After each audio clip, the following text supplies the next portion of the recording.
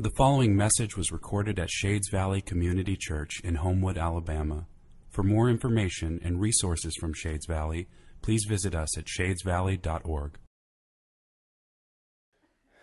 Maybe you're familiar with the Enneagram or Myers-Briggs, the Myers-Briggs personality assessment. These models, these tests, they have a way of revealing to us something that's always been there, right? We take these tests and we see where we fall and we say, oh my gosh, that's so me. Oh my gosh, that's so you. These tests, these models, they help us identify a reality that we've always known, but we haven't been able to put a name to.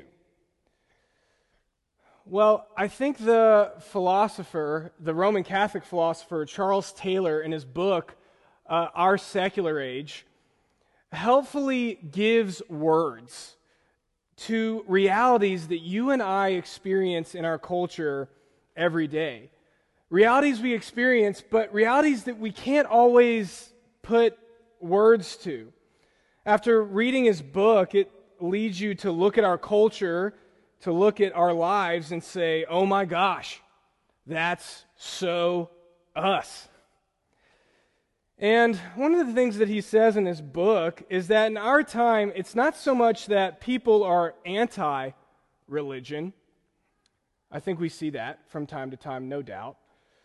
But rather, it's just that religion has come to be seen as a private affair, reserved for some. A religion like Christianity is seen as just one product on the market to purchase among many others that can make your life meaningful.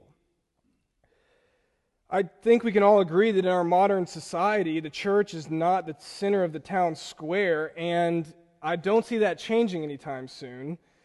Christianity is not the default belief in our country, it's just one option among many.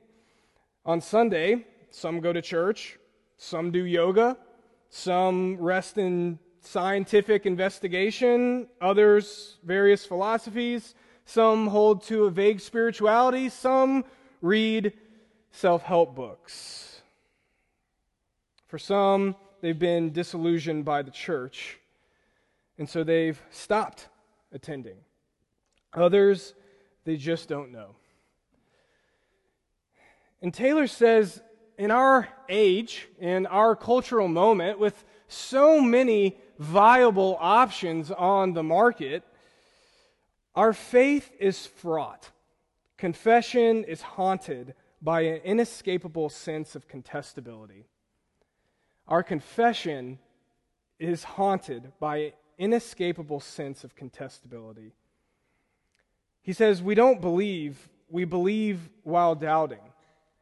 In our culture, we're all Thomas now.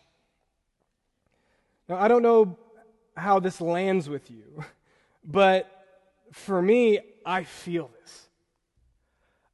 I feel the weight.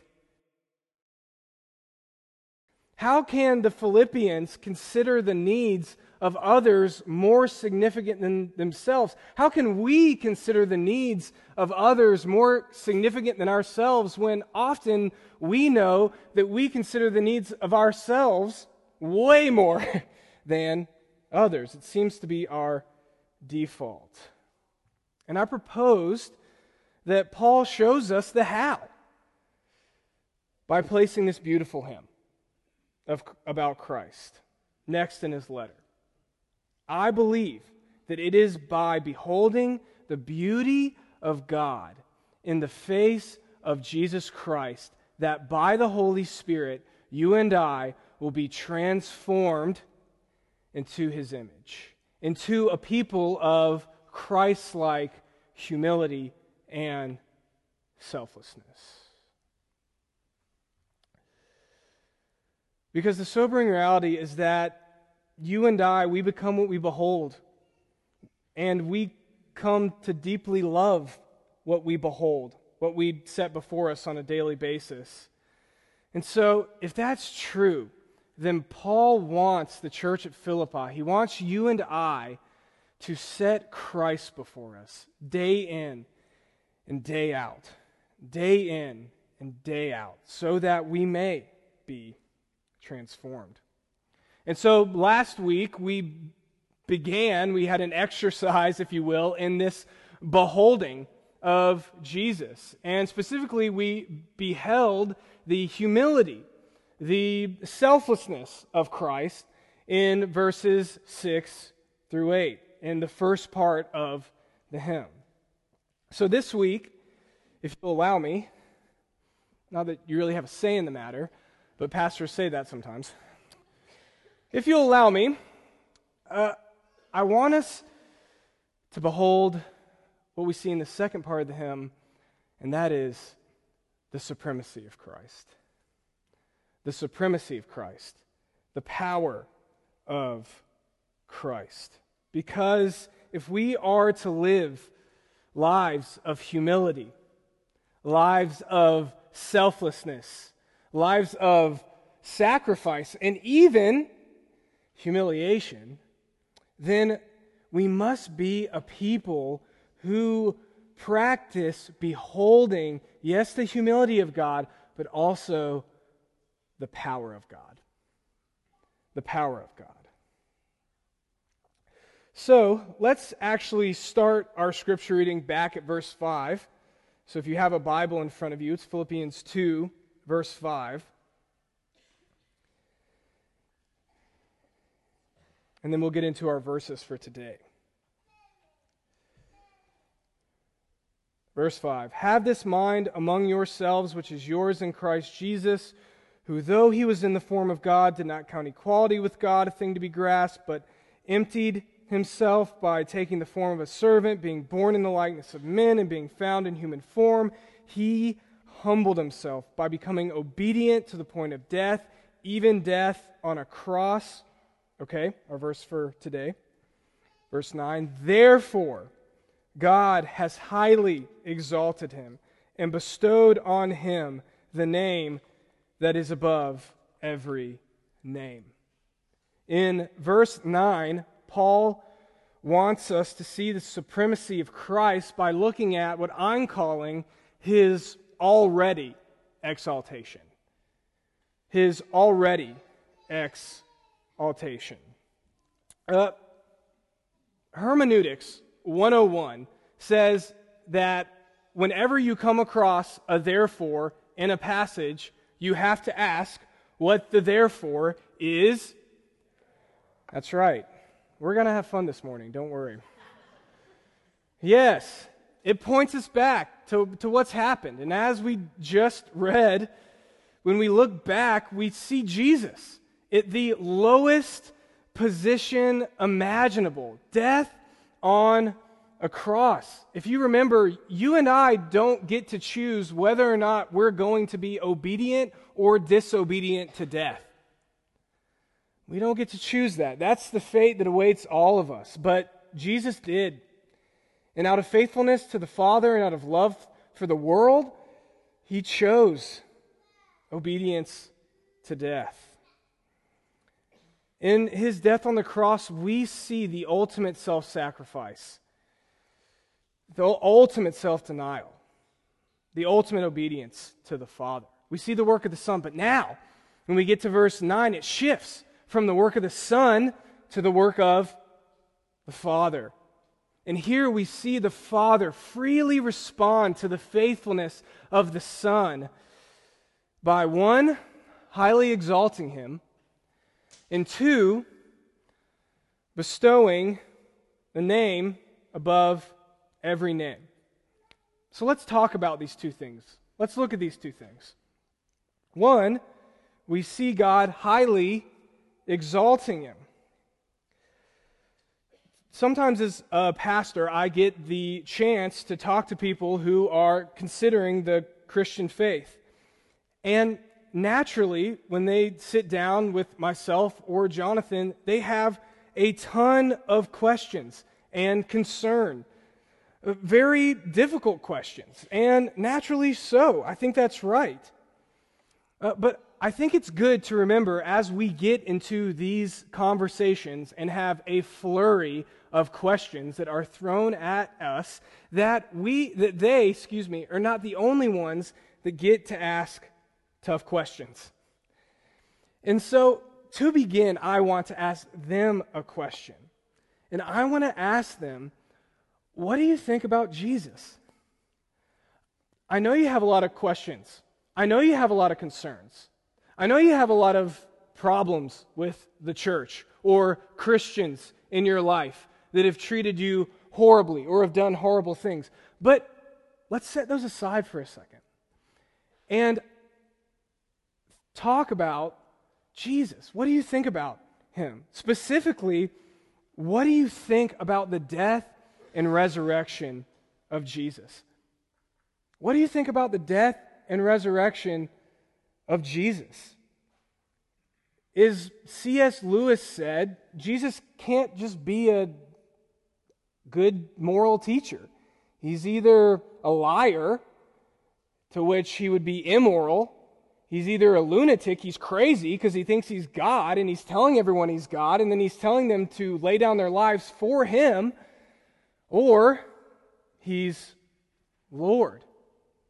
I want them to wrestle with that, because at the end of the day, with all the doubts that you and I have, with all the questions that you and I have, the heart of our faith is that the body of Jesus Christ is not in the tomb.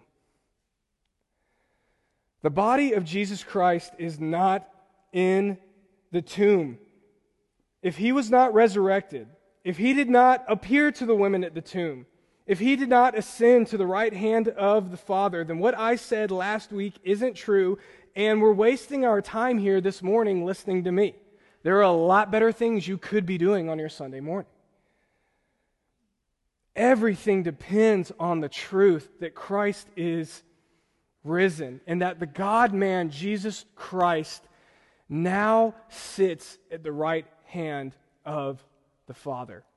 That's what we profess this morning. That's where we say Jesus is. He's here by his Spirit, yes, but he's reigning at the right hand of the Father. Paul says in this passage that God highly exalted him, or he super exalted him. The emphasis here is that Christ has been raised to the highest position imaginable. Paul wants us to see here that Christ has gone from the lowest position imaginable to the highest position imaginable at the right hand of the Father. It's interesting. Paul here doesn't talk about the process of Christ's exaltation. He doesn't talk about his resurrection. He doesn't talk about his ascension. He doesn't even talk about him being at the right hand of the Father explicitly. He goes straight to being highly exalted. I think that's because Paul wants us to see this close connection of look how low, look how small Jesus looked on the cross. Look at his death, look at his crucifixion, and then God raised him to sovereign Lord. Sovereign Lord. And that's where our hope is. We're going to talk more about that this morning. But secondly, Paul reveals more about the exaltation of Christ. He wants us to think about it more. And he says that the Father has given him the name above every name. The Father has given him or bestowed upon him, handed over the name that's above every name. What does that mean? What does that mean? Well, I have to say that although it got mixed reviews, I am a big fan of the 2001 movie A Knight's Tale. It's a medieval comedy adventure film that is filled with all these amazing anachronisms. Some of you may remember. It's a lance. Hello. Some of you have no clue what I'm talking about. I butchered it, I did, but it's great. All these great anachronisms. The crowd, the jousting crowd as they're watching, they're chanting, "We will rock you." I mean, it's just amazing. I have a point to this. The main character in the movie is William, played by the late Heath Ledger. And William is a young squire with a gift for jousting. And after his master dies, William steals his identity as a knight and goes on jousting and being very successful. Well, at the end of the movie, William is found out to be a fraud. He's arrested and he's placed in the pillory, the stocks. And just as the mob is about to explode and collapse on him, a prince named Edward reveals himself out of the crowd. He acknowledges William's honor and announces that, in fact, William is descended from an ancient noble family. And then the prince knights him Sir William. Here in this film, you have this public unveiling, this public declaration by the prince, by someone in authority, who reveals to everyone who William's always been. It was veiled to us. But by the prince's announcement, the true identity of William is known and will be known to all. In our passage, it's interesting. Paul doesn't explicitly say what the name above every name given to Jesus is. And so, naturally, there's been some debate. What is the name given to Jesus? Is it Jesus? Is it Son of God? Is it God? Is it Lord? Well, pretty much all interpreters are in agreement that's the name Lord, the Greek word Kyrios. For in verse 11, we see the title for the first time in the passage. It's added to Jesus Christ. Jesus Christ is Lord. So, what's the significance of God handing over the name Lord to Jesus? Well, it's hard for us to relate to this today, but for any Jew at this time, anyone that would be familiar with the Old Testament, this would be a scandal. It would be scandalous. They would be familiar with Isaiah 42 that says, "I am the Lord, Kyrios. That is my name. That is mine and no one else's." The term Lord, Kyrios, in the Greek is the Greek Bible's way of writing out the special name of Yahweh, Lord, Kyrios. And so in Isaiah 42, Isaiah 45, it's clear that Yahweh, Kyrios, will share his name and his glory with no one. And here we are in Philippians 2. And what's happening? It's not that Jesus is becoming God for the first time, but rather it's like A Knight's Tale. It's a public unveiling and vindication by the Father of who Jesus has always been. It's a public unveiling of the identity of Jesus. The God that does not share his name with anyone has shared it with Jesus. Jesus is Lord. Jesus is Yahweh. Jesus is God. When Jesus took on flesh in his incarnation, it wasn't evident the nature of his true identity. We know this. To use the words of Isaiah, he had no form or majesty that we should look at him, no beauty that we should desire him. So two men could be walking down the street and one could say, "Hey, look, there's Jesus of Nazareth." And the other say, "Oh, cool. Where are we getting lunch?" His appearance, his true identity was not evident to all. I mean, think about it. Even his disciples who were with him, who saw the miraculous works, who had given their lives to them, constantly have no clue what's going on. Nothing has changed in the church, right? No, they can't grasp the depth of his true identity. But hear this morning, church. Through the exaltation of Christ by the Father, Jesus is publicly unveiled to the world. Through his already exaltation, the process has begun by which the true identity of Jesus will be acknowledged by all creation. That's not a maybe. Because of the already exaltation by the Father of the Son, one day every knee will bow, one day every tongue will confess that Jesus Christ is Lord. The public unveiling has begun. You and I and many others around the world worshiping, professing that Jesus is Lord is evidence that this has happened. Yet, we know that there are many that just see Jesus as another historical figure. There are many that do not profess that he is Lord. For many, he is just one human option among others.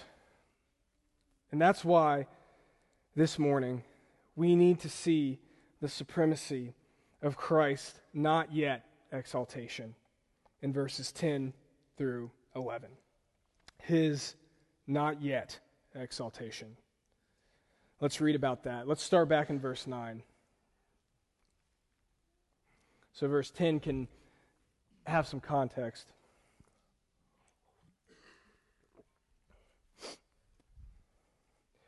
Therefore, God has highly exalted him and bestowed on him the name that is above every name, so that at the name of Jesus every knee should bow in heaven and on earth and under the earth, and every tongue confess that Jesus Christ is Lord, to the glory of God the Father. Verse 10, so that at the name of Jesus every knee should bow in heaven and on earth and under the earth.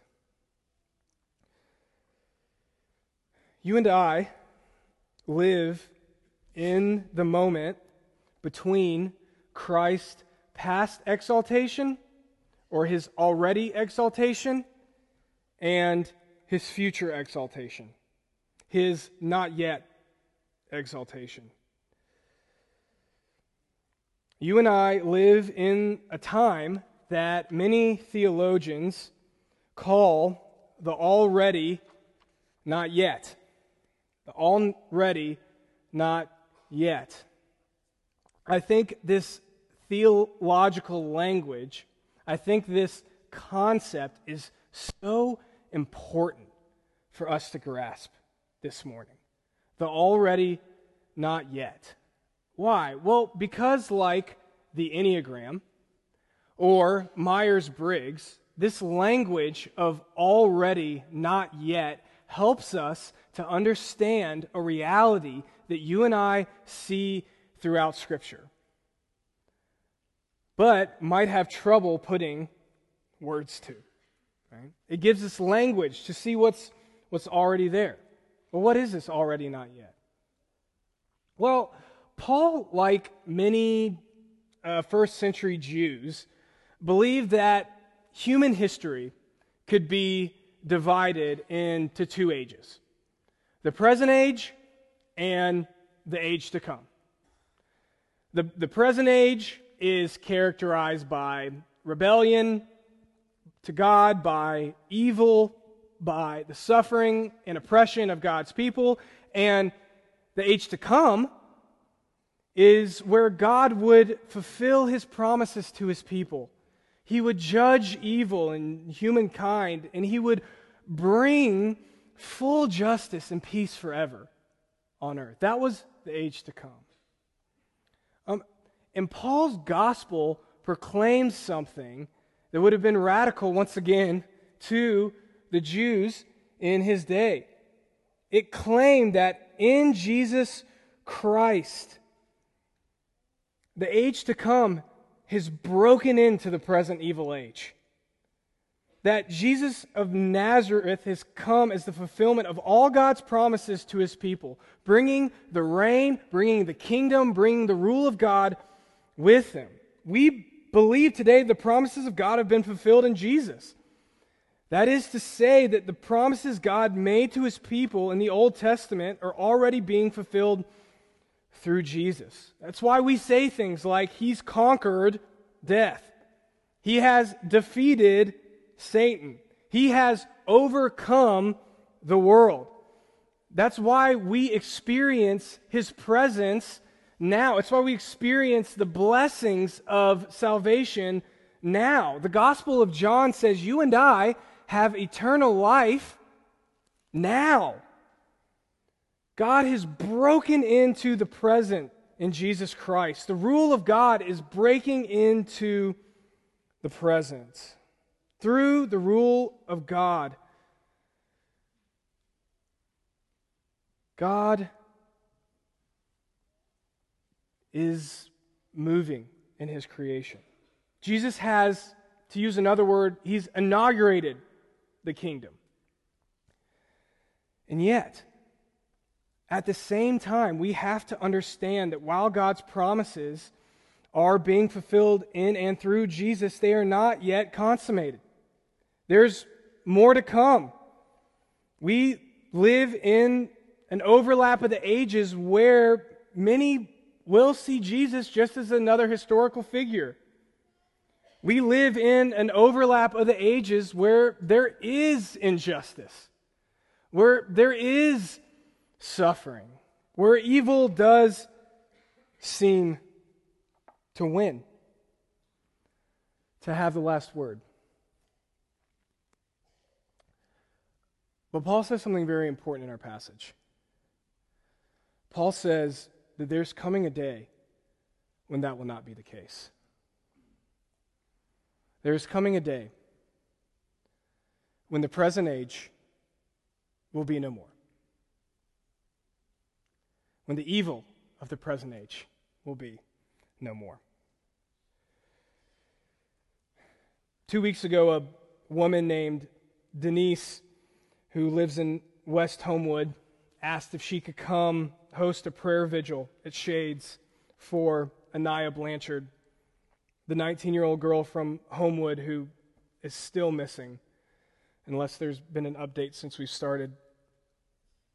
She asked, can I host this prayer vigil? And we said, of course, and members of the community came, and there was this beautiful time of prayer from people from all over the community. Interceding for Anaya's family, interceding for Anaya.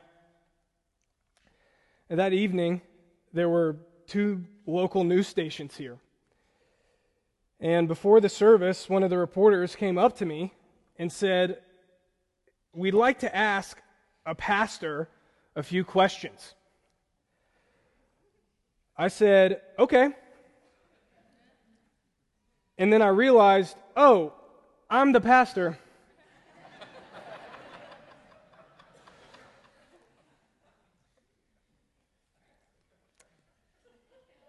My interview, it didn't make it to the local news that night. Maybe a sign of God's grace.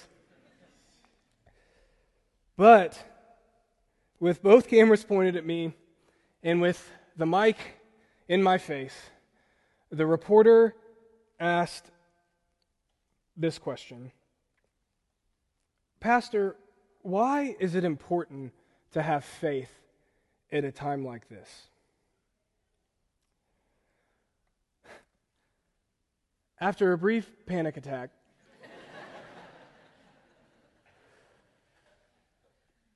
the only thing that could come into my mind was this.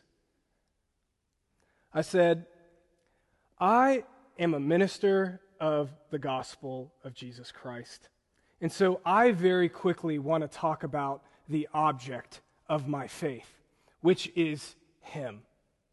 And so, first of all, I believe that Jesus is powerful enough to bring Anaya home safe.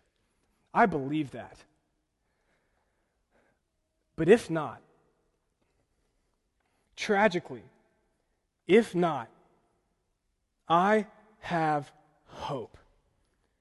Because of the death and resurrection and exaltation of Jesus Christ, death does not get the last word. Evil does not get the last word.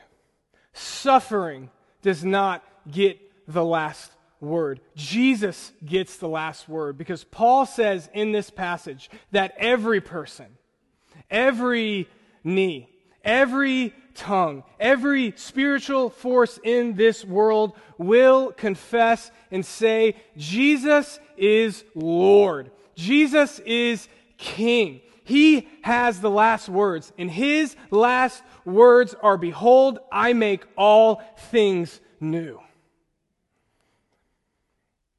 Revelation speaks of the second coming of Jesus Christ. And when it does, he's not coming as a baby. The imagery is one where he has fire in his eyes. He has a sword coming out of his mouth.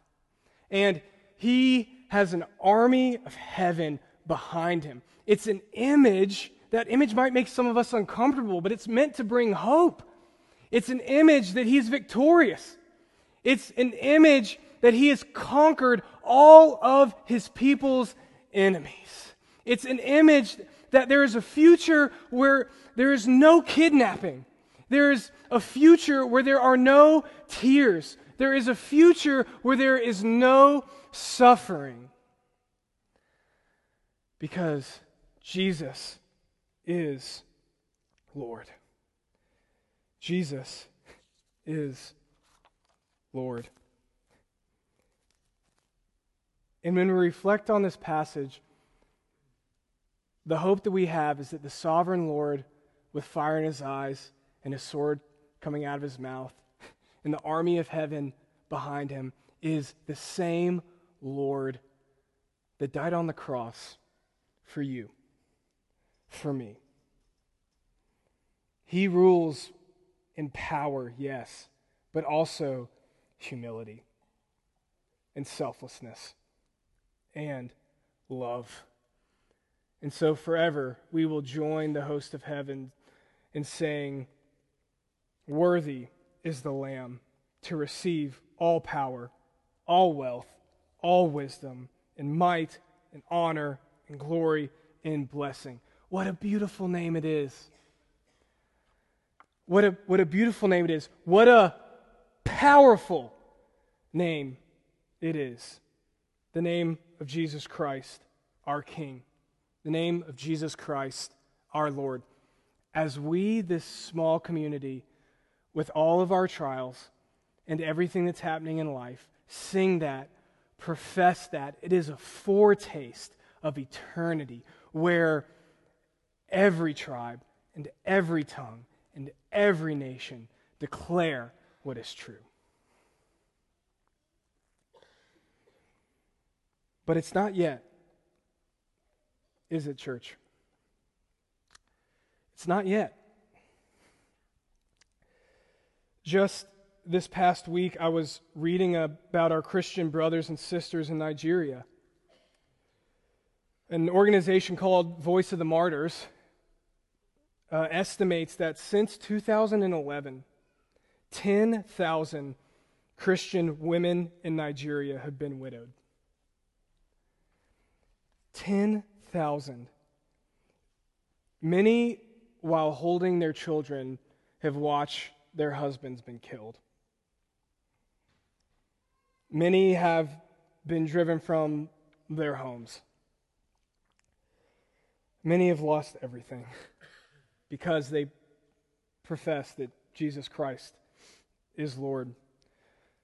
One woman who was interviewed said that she's not disheartened because Jesus told his disciples they would suffer. And her prayer is that she would suffer well. That is a faith that can only come by the power of the Holy Spirit. I would love the chance to sit and learn from these Nigerian widows about discipleship, about the cost of discipleship, and about the worthiness of Jesus Christ. Because she's right. Jesus said to his disciples, I'm sending you out as lambs in the midst of wolves. He said, I chose you out of the world, therefore the world hates you. If they persecuted me, they will persecute you. He said, in this world you will have tribulation. Paul writes in Romans 8, we are fellow heirs with Christ, provided we suffer with him in order that we may be glorified with him. The Christ hymn that we've been walking through for the past 2 weeks is definitely speaking about the unique work of the Son of God. Nonetheless, it reveals to you and me the path of all who claim allegiance to Christ. To be a disciple of Jesus Christ, to be a participant in his life and death, to be united to him, to be an adopted son and daughter of our Heavenly Father, is to embark on the path to glory. It's to embark on the path to Christ's future exaltation. Yet, this path to glory takes us under the shadow of the cross, through the waters of baptism, and into many trials and hardships. The path to glory is a path paved with suffering. But church, our hope is just like the beauty and the horror of the cross is seen in light of the exaltation of the Son, so the beauty and horror of our suffering will be seen in the light of the glory of God. There is nothing beautiful about the cross, just like there's nothing beautiful about the electric chair, unless Jesus is raised from the dead. It is only in his exaltation, it is only in his glory that the beauty of the cross can be seen, that the power of the cross can be seen. And it's the same for our suffering. In future glory, we will see rightly everything. What we see in part now, we will see in full. We will see that none of our suffering was outside of the control of God. We will see that none of our suffering threatened the good of God. We will see that none of our suffering meant that he didn't care, that he didn't love you, or that he wasn't in control. No, our past sufferings will only be able to shine a light on the goodness and the glory of God. So now, in the not yet, we need to behold a Jesus that is powerful. Is your Jesus powerful? Is your Jesus powerful? If we are to be a people who, like our sisters in Nigeria, live selfless lives of sacrifice for the glory of Jesus, if we are to see that Jesus is not small, then we must be a people who hold his humiliation before us, yes, but also a people who hold his exaltation. His already exaltation and his not yet exaltation. So that the Holy Spirit may transform us to be a people who bear witness to his glory in word and deed. Lord, bring this about by your power and set before us your Son in all his beauty and power. Amen. Amen.